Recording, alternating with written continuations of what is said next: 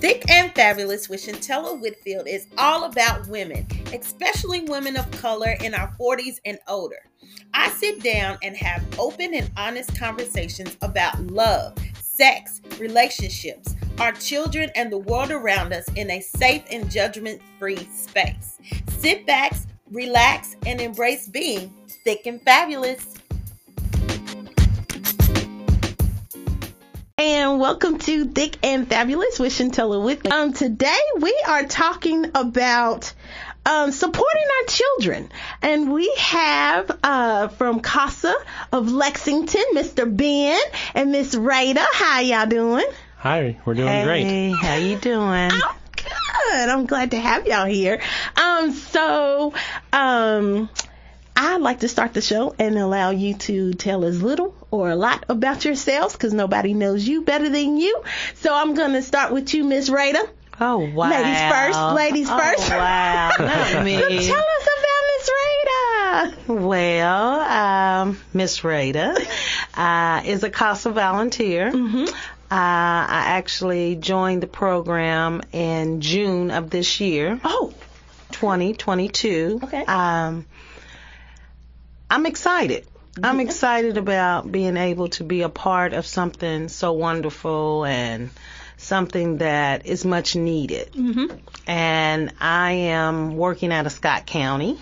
I am African American. Uh-huh. And that is something that, we're lacking in the court system. Yes. So I wanted to be that mirror for those black and brown and just all children, not just, the minorities. But I'm here to stay. I'm here to make a difference. Yay. So, and we appreciate you. Mr. Ben? Yeah, I'm Ben Klappinger. I'm the Community Engagement Coordinator at CASA of Lexington. I've been here about 2.5 years. Okay. Before that, I was writing for newspapers for about 11 years. Oh, wow. That's a different change. So I'm a lifelong resident of Central Kentucky, and I also served as a CASA volunteer myself before I worked for CASA. I served for 4 years and advocated for 4 kids over that time. Oh, okay. All right. So we keep talking about CASA of Lexington. So can y'all talk about what is CASA of Lexington and what services do you provide? Absolutely. CASA of Lexington, CASA stands for Court-Appointed Special Advocates. We're a nonprofit organization that recruits, trains, and supports community volunteers like Rada, who get matched with children in our local family court systems who've been abused or neglected. And every CASA volunteer visits with the child they've been matched with every month. They also talk to adults involved in that child's life, like their parents, foster parents, social workers, doctors, teachers, all of the above. And they get to review educational and medical records of the child. Okay. And they compile all this information they're gathering into a report that comes back to the court that includes recommendations on what would be in the child's best interest. And oftentimes the CASA volunteers' recommendations seem simple, but were completely overlooked, and this kid wasn't getting what they needed until the CASA volunteers showed up. Yeah. So it might be something as simple as this kid needs to get an eye exam and get some new glasses because they're struggling to read in school. Wow. It could be something like this child is not thriving in their current placement and they need to be moved to live with a relative that we've found, something like that. So CASA volunteers work to get the children the services they need while they're in care and then back into a safe, permanent home as quickly as possible. So that they're your child's advocate, your child advocate while in this. You're the voice for the child in court. You're speaking up for what they need, which unfortunately isn't there when the CASA volunteer isn't there. And I like to throw out some numbers because I was doing my research doing this, and I was surprised that as of April 2021, 9,526 youth are in the foster care system, according to the Kentucky, the Consensus Bureau, and that's a lot. That's a lot of kids, and I don't understand it. But that's neither here nor there right now. But is in your opinion, you're absolutely right. It really, really is. It's like, not really acceptable. No, because everybody should have a home or Absolutely. and be with parents or people that love them. So what is in your opinion, why are black children more likely to be placed in institutions like group homes and residential treatment facilities? I think it's pretty obvious that it's due to inherent systemic racism in our system, the roots of which go back beyond the founding of this country. There's no really arguing that point. And it persists to today, and it's going to keep going tomorrow. And it's this big, huge problem that seems unsolvable sometimes. Right. But what I like about CASA is CASA volunteers like Rada can come in and make a difference for a child by being a voice for them, by advocating for them to get the services that they're not getting, to get the resources that they need to thrive, and to have the childhoods that they should have. So you're kind of on a one person at a time basis, trying to make a difference. And CASA volunteers often do make that difference for the children they serve. Miss Ryder, I want to ask you, since you've been doing this since June, what's that, 5 months? 5 months. What do you think about this? It's sad. It truly is sad. I mean, you can say that we've come so far, but we're so far behind. Yeah. Children are not asked to be placed here.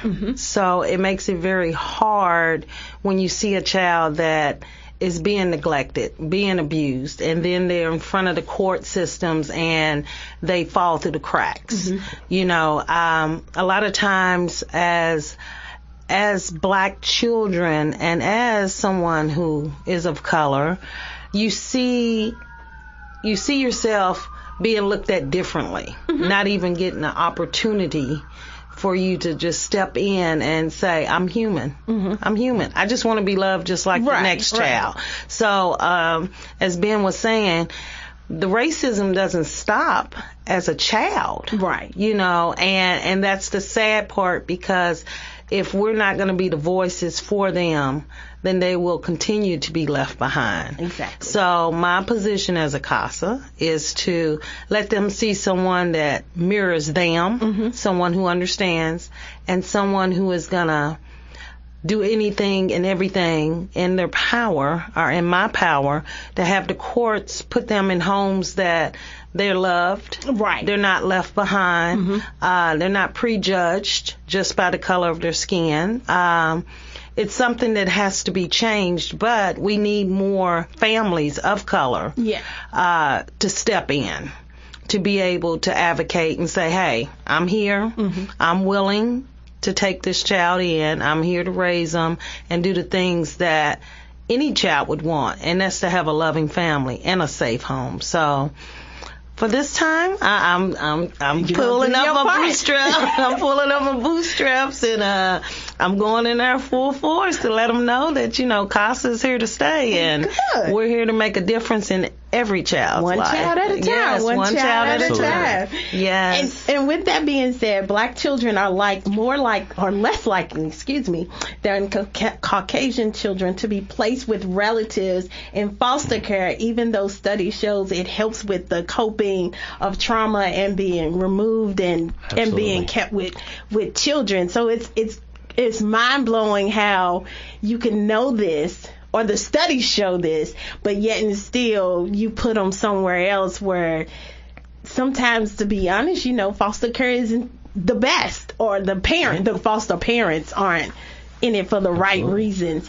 But what type of training will the volunteers get, and do volunteers have to get those CEC continued education credits for being a volunteer? So before anyone becomes a CASA volunteer, they go through a 30-hour training. That's usually held at our office here in CASA Lexington, in Lexington.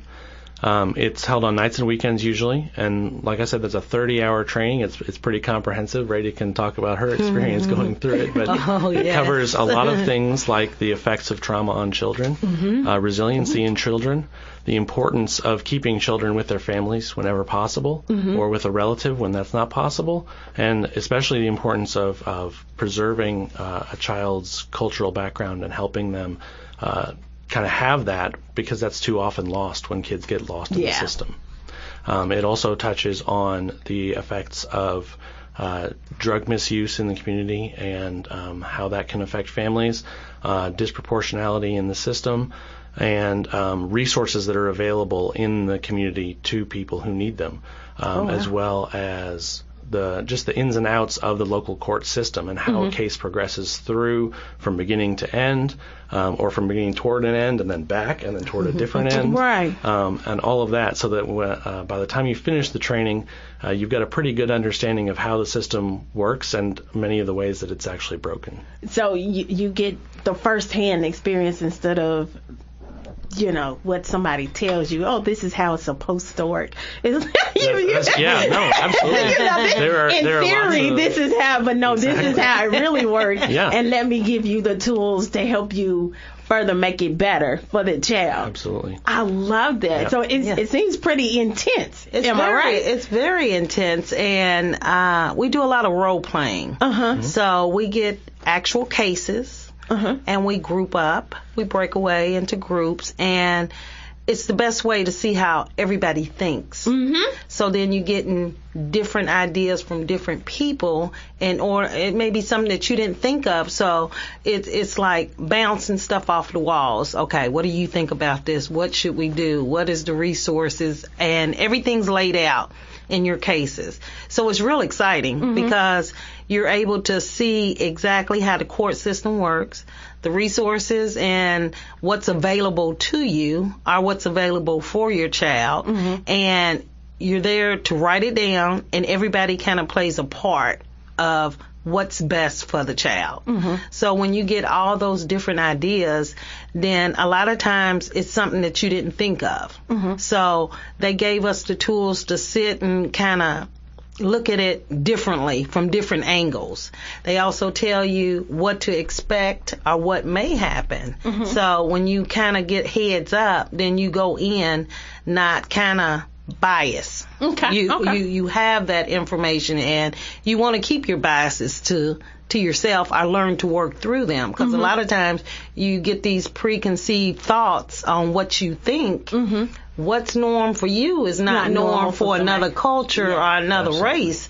So during the training, that's something that you just don't think about, right? Because it's like, I was brought up this way, so if they're not doing it, then that's wrong. not right. Right. But that's not true. So we got an opportunity to learn about different cultures, and what may be norm for us is not norm for them, but it's norm for their culture and from where they come from. So that to me was the biggest gain out of it, because you have to open your mind, open your heart, and be like, okay, is it something that is going to be harmful?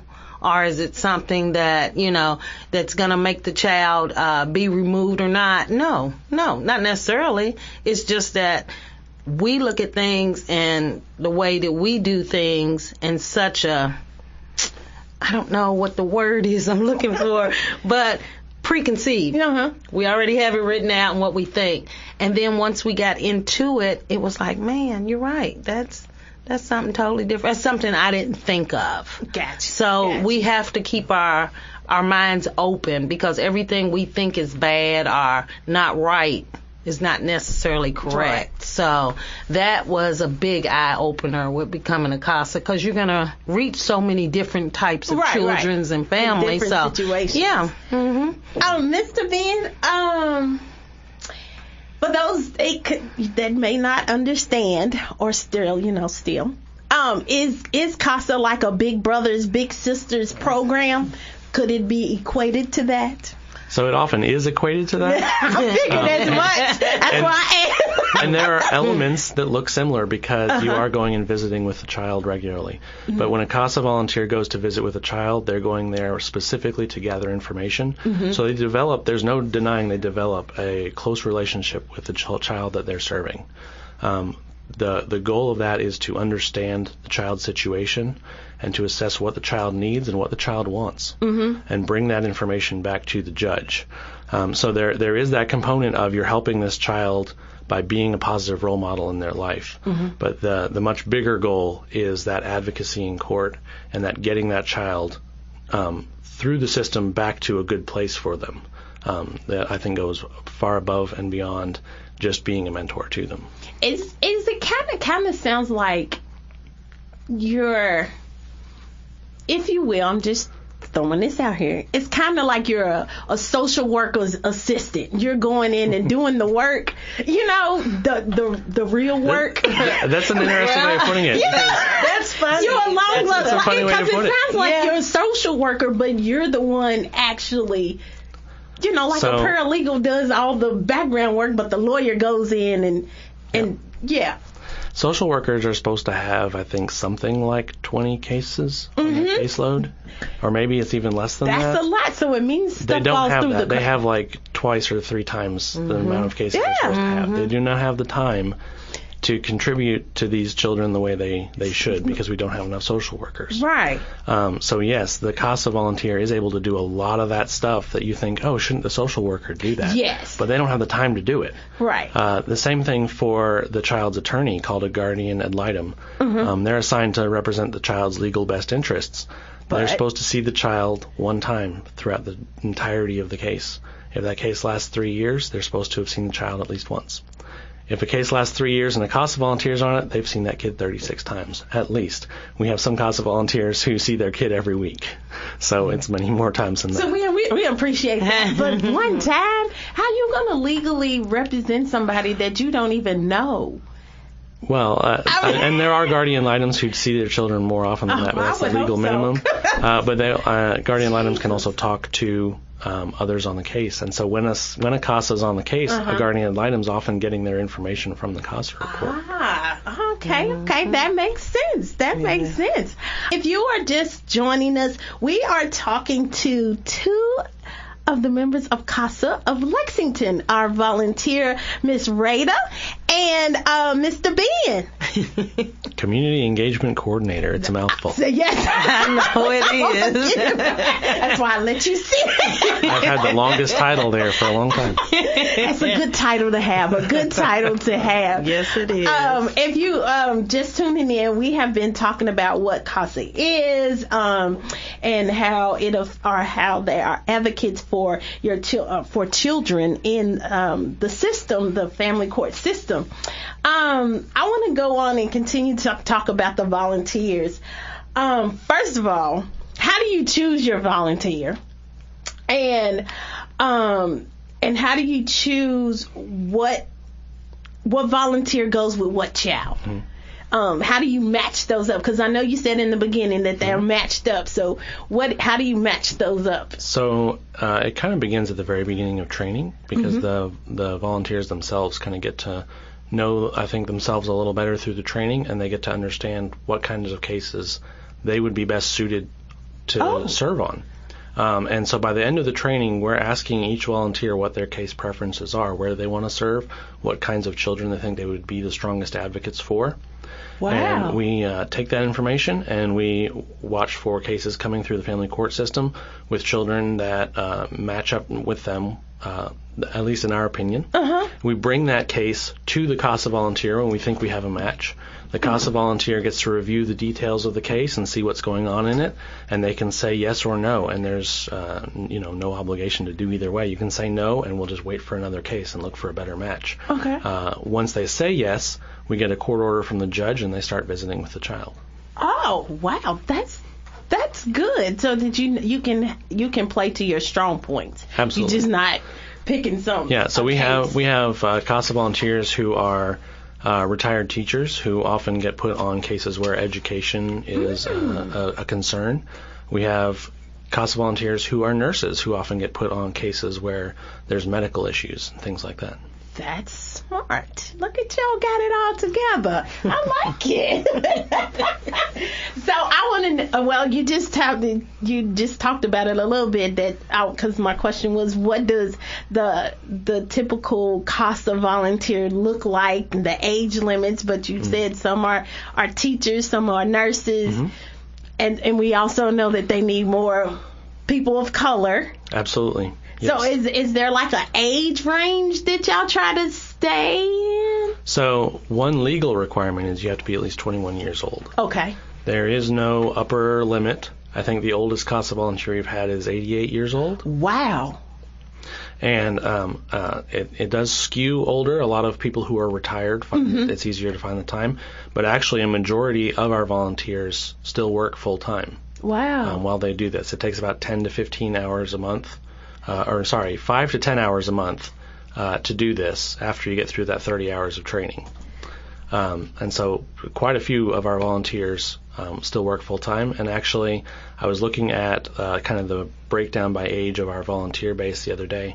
And I think it was like 21 to 31 was almost as big as 65 and up. Wow. We get quite a few college students who are social work majors or something like that, who sign up to be CASA volunteers because it gives them good experience in the court and because it's what they're passionate about doing.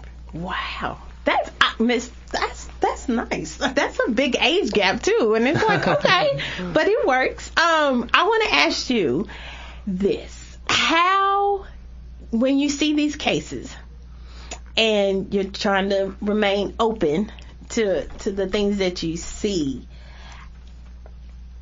how do you cope with that mentally? Because some of this stuff, I'm sure that y'all see, can be pretty traumatic on your end, just to know that a child who can't fend for themselves has to go through all of this stuff. Absolutely. It's called secondary trauma. Yeah. So how do you cope with that?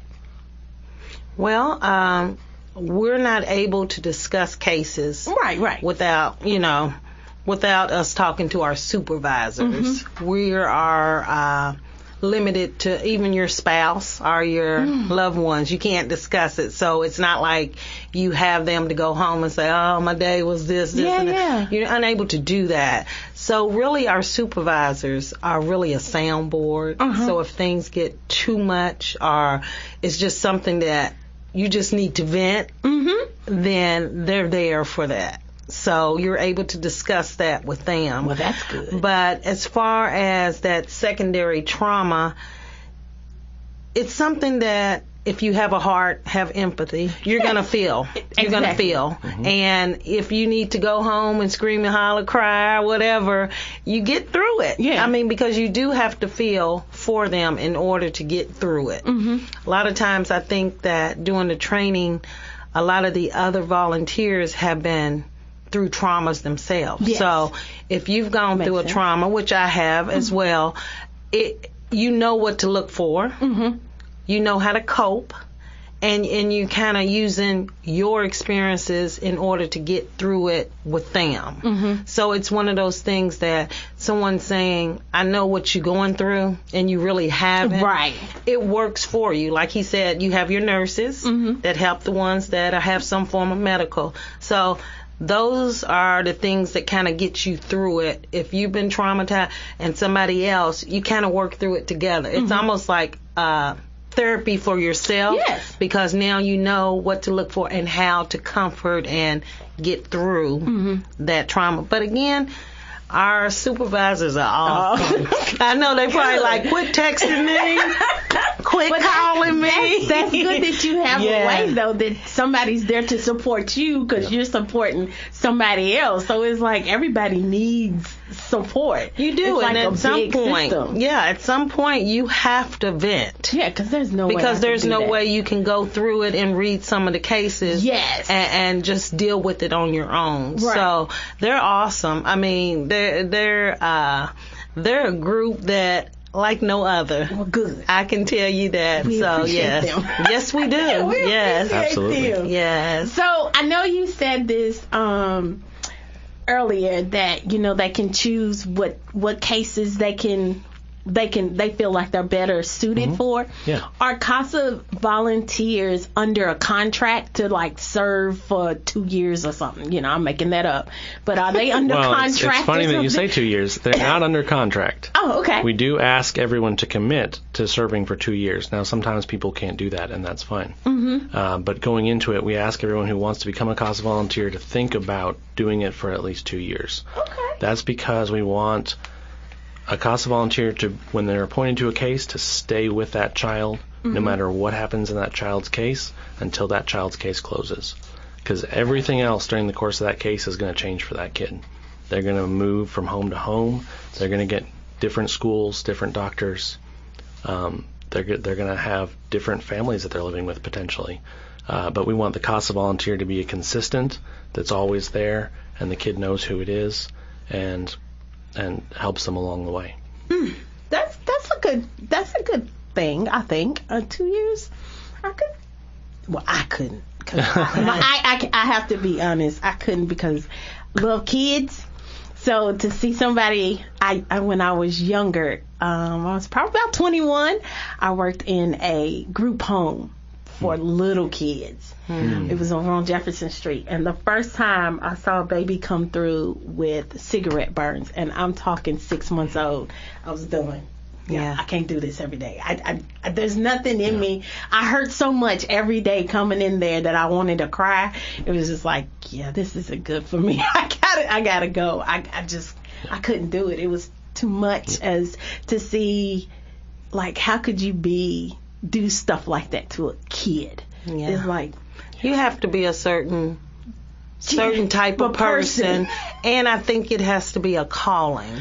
It has to be something that you're truly passionate for, because as Ben was saying, you don't want to come in it and then all of a sudden you're gone, because a lot of children end up having that in their life anyway, where nothing's permanent. Are they in and out? So with the 2 years, I didn't even feel like that was long enough. Really? No, because you never know what's going to happen in the courts. And two, that period of time that you're getting to learn and learn about the child and them getting comfortable with you, so much changes over the years or over the months that you want them to feel like they do have somebody in their life, regardless of what happens after the case. And that 2 year to me, you could do it, girl. You could do it. You could do it, girl. I know. You could do it. I know it. Once you got to know the kid on your case, you could do it. I know it. You could do it. Exactly. So since we're talking about cases, what type of cases will volunteers have to deal with? Abandonment, abuse, neglect, with that, are they protected by the HIPAA laws? I think you said that you are. So CASA volunteers are take an oath of confidentiality, and they can't discuss the details of any case they're on with anyone except their volunteer manager or any of the other CASA staff who are also sworn. And then in the courtroom, obviously, when there's a hearing, they talk to the judge and everyone who's allowed in the courtroom. So yes, I think that probably exceeds any kind of HIPAA stuff that's out there. Okay. And what was the first part of the question? The first part was, what type of cases do they see? Oh, yeah. Is it limited to just a certain type? It is not really limited at all.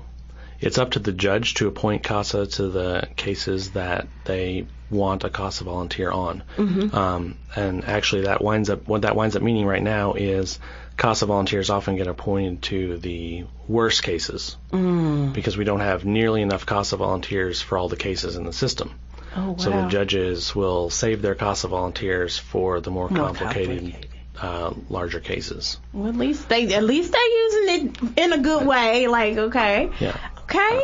But the range includes everything from educational neglect cases where children haven't been going to school, and sometimes we get a CASA appointed to that case and we discover, well, this isn't just a matter of this child wasn't going to school. There's some drug use in the home that's putting this child at major risk, or there's some mental health issues that were being overlooked. And so the case kind of moves away from that educational neglect into broader issues of helping support that family or helping that child find a safe home. And then there's all kinds of different cases. We have CASA volunteers who get appointed to cases of severe physical or even sexual abuse. And we have CASA volunteers who get appointed to cases where children are living in residential treatment and have been for years and don't really have any family. When I was a CASA volunteer, that was one of the cases I was appointed to, was a young man who was lived in residential treatment facilities for more than half his life. Jesus. And had just been being moved from one to the next. And just to clarify, those that don't understand what a residential treatment facility is, it's a living facility that provides therapeutic and behavioral interventions and treatment when their needs exceed what is available to them where they live, what they say. By definition. When it's judged that way. Yes, when it's judged that way, And if you didn't know, family court deals with child custody, support, and visitation, paternity, adoption, domestic violence, dependency, neglect, and abuse.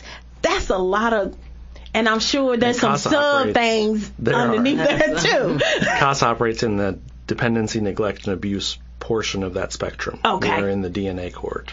Wow. And that's a lot. It is a lot. There's probably about 3,000 children in the family court systems that we serve in our 7 counties on any given day. 3,000, one too many. 3,000, one too many. One is one too many. Yeah. Yep. One too many. Mm-hmm.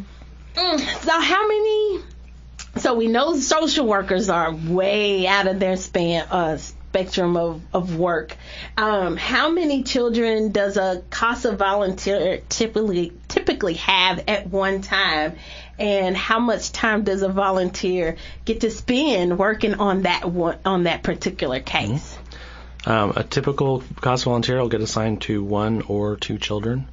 If it's 2 children, it's going to be a sibling set. They're only assigned to 1 case at a time. Oh, we have nice. some CASA superstars who have some extra time on their hands and sign up for extra cases, but the standard CASA volunteer issue is 1 case at a time. Well, that's good. Which is 1 to 2 children. Now, if you get a sibling set of like 5, for example, you might put 2 CASA volunteers on that case. Put 1 CASA volunteer for 2 of the kids and another CASA volunteer for the other 3, something like that. I think you were asking about the amount of time. Yeah, how much time did they spend working on that case? Okay, about 5 to 10 hours a month. So it's going to be more at the 10-hour end when you're initially getting the case, because you're getting up to speed, you're reading through all the records, you're talking to everybody for the first time. And then it's going to vary between 5 to 10, just depending on what's going on in the case. And maybe there's even a month sometime when all you need to do that month is visit your kid, and it's less than 5. Okay. Well, now do they have to go to court when there's a court date? CASA volunteers are supposed to go to court every time there's a court date, because they give their report to the judge a week in advance, and then they're in court to advocate for the recommendations that are in the report and address any questions the judge might have for them. Now, sometimes a CASA volunteer can't make it to a court hearing for one reason or another. Yeah, that's going to be my next question. That's where that volunteer manager, that supervisor comes in. They are always in court, and if a CASA volunteer can't make it, they step in for them during that court hearing. Good. Because that was going to be my question. Like, if you're working full time, can you be taken off to go to court all the time? The court hearing is the only thing that's really set in stone, and you know that date usually 3 months in advance. Oh, okay. The rest of it is you're figuring out when it works with your schedule to visit your child. We're figuring out what works with your schedule to make the phone calls to adults involved in that child's life, and when you want to go and review records. Oh, okay. So, Ms. Ryder, this question is for you. Yes, ma'am. How do you balance your own personal beliefs with what's best in the best interest? Because like you said in the beginning, you have to be open-minded. Yes. But I know sometimes that can be... You saved the tough question for Rita. I know, right? How do you do that? A lot of praying. But you actually... keep it in perspective, because my beliefs is not always going to be somebody else's beliefs. Right. And as a CASA, I think that we need to be open enough to where we're able to kind of listen to what they're saying and work it to where it doesn't go against your beliefs. And if it gets to the point to where it's totally against something that you just can't deal with, then I think that's where it comes in to where you would speak to your supervisor or say, I can't do this because my beliefs are like this and I can't get past it. But I think you need to be open-minded about everything. Because everything ain't what it is. Right. And being an outsider looking in, a lot of times you don't understand the whole situation until you sit there, you read through it, you do your visits, and you actually see what's going on hands-on. So I think that kind of gives you a better understanding when you're in it. Mm-hmm. Directly. When you're directly in it, not just reading about it and not trying to, come up with your own. When you in it, you're in it. So it's like, okay, you kind of take a breath, you step back, and you're like, okay, yes, I can deal with this and I can do this, and it's still not going to go against my beliefs, but it's also going to work with what's in front of me and what I'm dealing with. But it is a process. I'm sure. It is a process, but again, for those beliefs that are you just stand real strong in them and it's totally against it, that's where you have to step back and speak to your supervisor, your manager, and let them know that. Because it may be another CASA that may be better equipped for that. And their beliefs may be the same, you know. But, yeah. Can you team up then? If they say that, like, can she then say, okay, well, I get that you can't do that part of it. Let Chantella take this part, but you still, but Rada stay on the case. Do you see what I'm saying? I do. I'm not familiar with that ever having happened. Leave it to me. We do have CASA teams, though. We have several of them. Spouses working a case together, or I think we have a mother-daughter duo that work cases together. They often get assigned to those larger cases, but they get to talk about the case with each other because they're both sworn on the same case. Right. Which helps them brainstorm and come up with ideas as they're working the case and gives them someone to vent to in addition to their volunteer manager. Good. I like this. We are coming in on our last half of talking with CASA of Lexington. We have Ben and Rada here. Y'all doing good still? We still doing good? Great. Doing wonderful. Thank you. I am enjoying learning about CASA. In case you didn't know, they are the court-appointed special advocates for your children. Well, yeah, I'm going to say for your children because our children, it's a community thing. Yes, everybody's children that are going through family court. So, and you might be interested in being a volunteer because they need some. But I want to talk still about our volunteers. Does a parent or a child have the right to deny a CASA volunteer or come to you and say, you know what, I don't like her. Can we get somebody else? So they can tell the judge that. Okay. The judge is the one who appoints the CASA. The judge has the authority to have a CASA on the case or not. And if the judge decides that the CASA, for whatever reason, is not serving their duty appropriately, they can remove the CASA from the case. Otherwise, if the judge says the CASA's on the case, the CASA's on the case. Okay. And there's nothing else. They just have to comply with what needs to happen. Can parents make it difficult? Parents can decline to talk. Really? I mean, they could just not say anything, sure. The CASA's there to gather information. They have the court order that says they have the right to gather information. But they're not coming in as an investigator. They're not coming in with any kind of legal authority. Really. They're just there as a friend of that child. And it's up to the parent whether they want to take advantage of that or not. So when the CASA gets there, can the CASA see the child without the parent, or does the parent have to be there? Because some kids don't want to talk in front of their parent, and they've trained. I'm just gonna be honest and put it out. They've coached them what to say and what not to say. Correct. So the first thing I'll note is that CASA children are placed in all kinds of different places. So some of them are still with their biological parents. Hopefully that's a great situation if we've been able to keep them with their biological parents and we're just working through a case trying to get those parents more resources.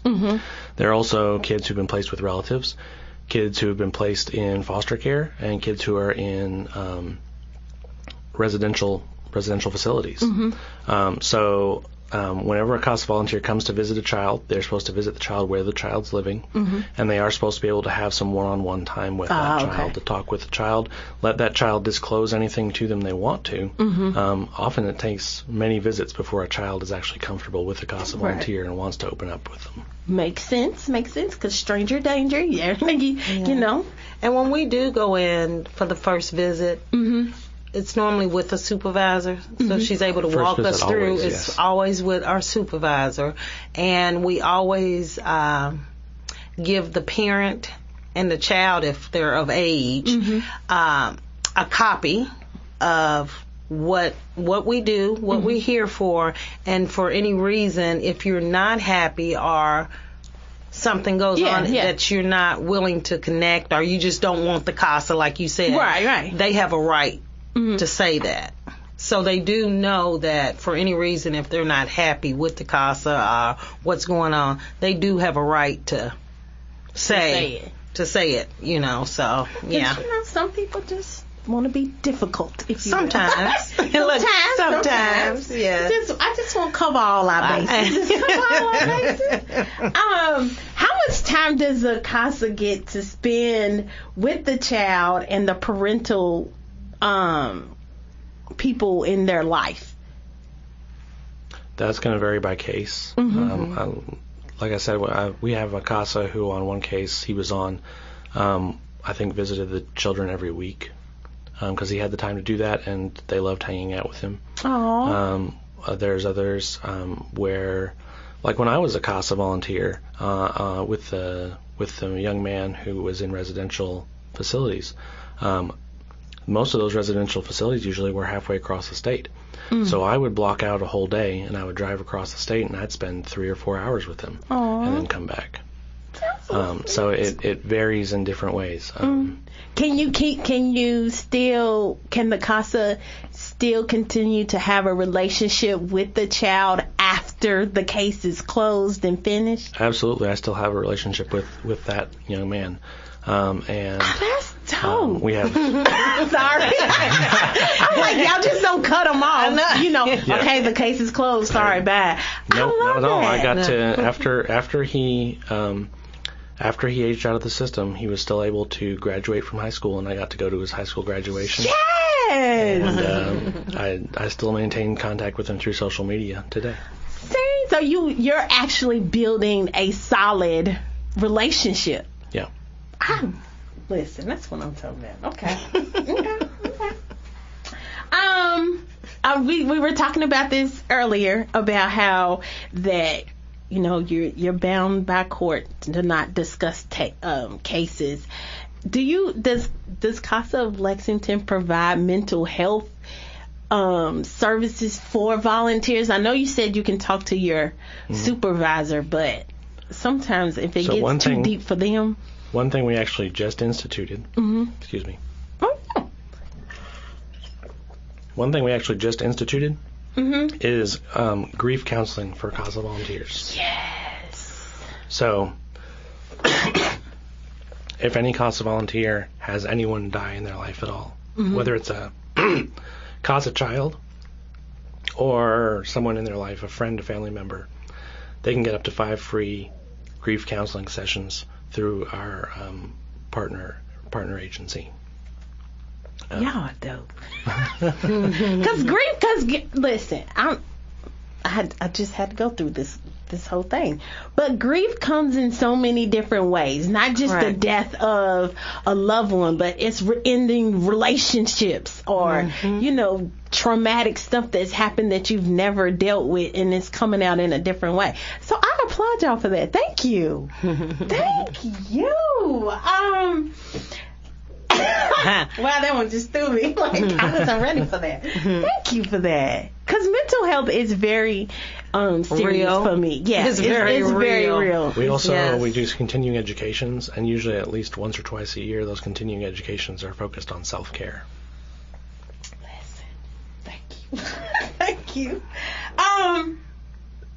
Does the volunteer have the opportunity to adopt a child?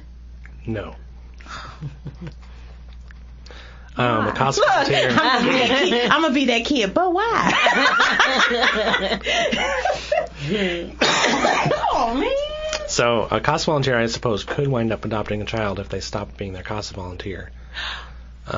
But they are not in a position to become an adoptive parent of a child that they're advocating for. Oh.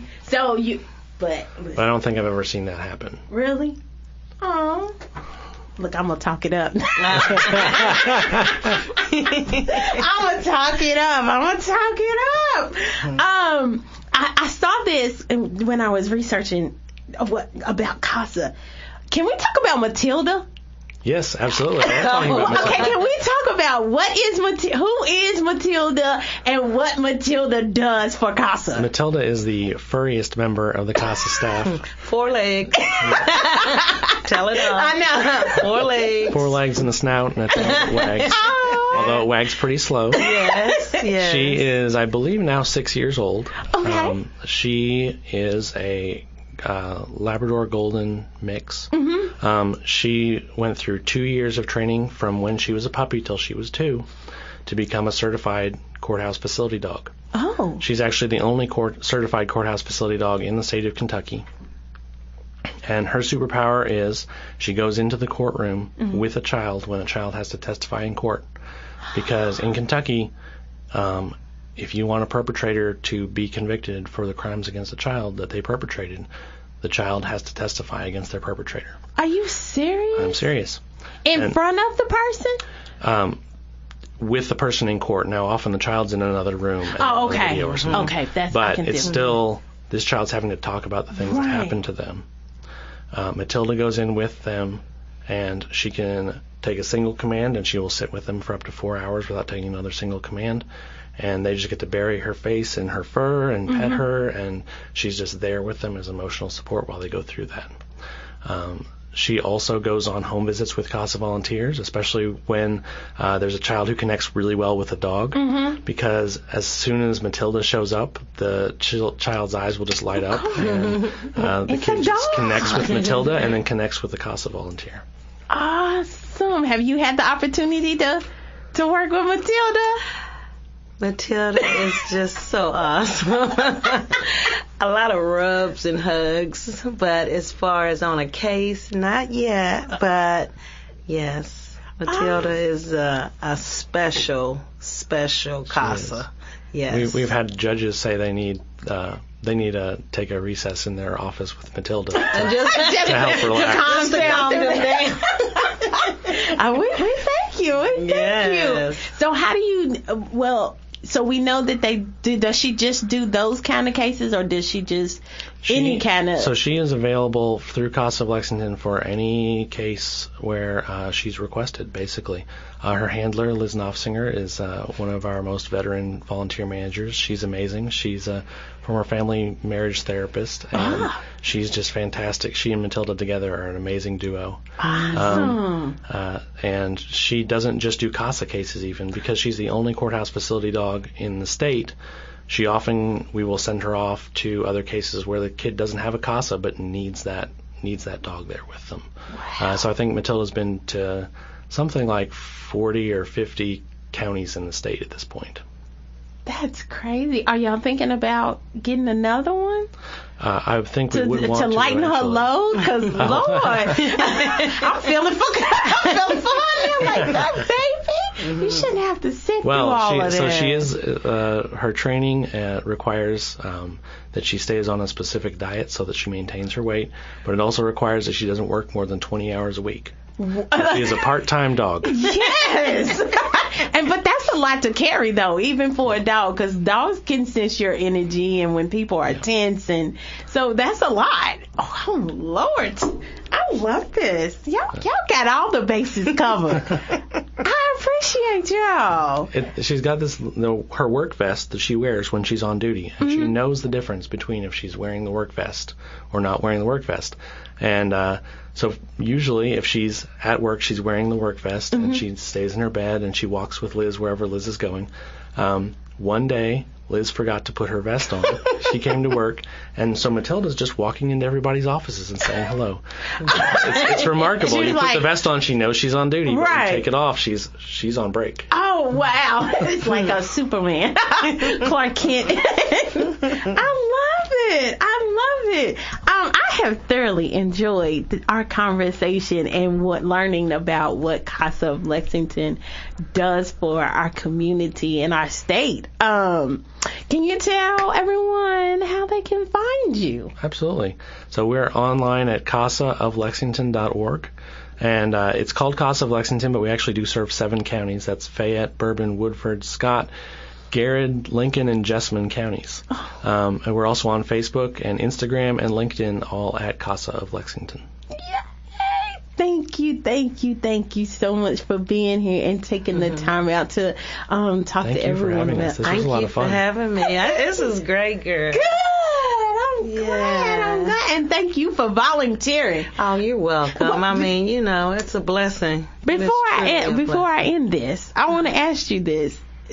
Finding that balance for you, how has it been? Like, are you working full time too and doing this? No, when the pandemic hit, my job was let go, so just went back to work. But I was going back full time until I became a CASA. So then I said, after I completed my training, whatever job I decided to go to, I would let them know that CASA comes first. Yes. So I'm part-time, and they work around my schedule. So that's how that goes. Yes. I didn't want to be limited, and I didn't want to miss anything that I needed to be involved in. So, yeah. See, when I met you in the park that day, I was like, I would love to. I'm like, but how am I going to get to court? Because I want to be in court. Right. I was like, if I'm advocating for this kid. Exactly. I'm like, how my job going to let me off? Yeah. But now I know that my supervisor can show up on me. So, see? Yes. It's all beautiful. Well, again, thank y'all so much for being here. I appreciate you and I honor you. Thank you for the amazing work that you're doing. Keep going. And thank you all for listening to Thick and Fabulous with Shantella Whitfield. Give yourself some grace.